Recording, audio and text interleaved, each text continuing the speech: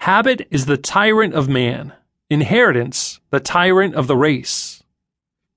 The peace of ignorance, the serenity of knowledge. Censure is poor food, but we can extract some nourishment from it. All movements are in waves, in politics, in business, in the atmosphere, in spirit. Rest with descending wave, mount with the ascending wave. None so blind as those who are sure they see.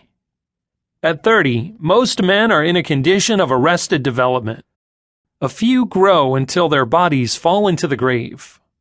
Wealth is a means of refinement, but having done its work, it ceases to aid and retards true refinement. In youth, a man forges the chains that bind him in old age. Seeing things in their right relation to each other is the highest vision. Teach men to navigate life's sea as you teach a boy to swim.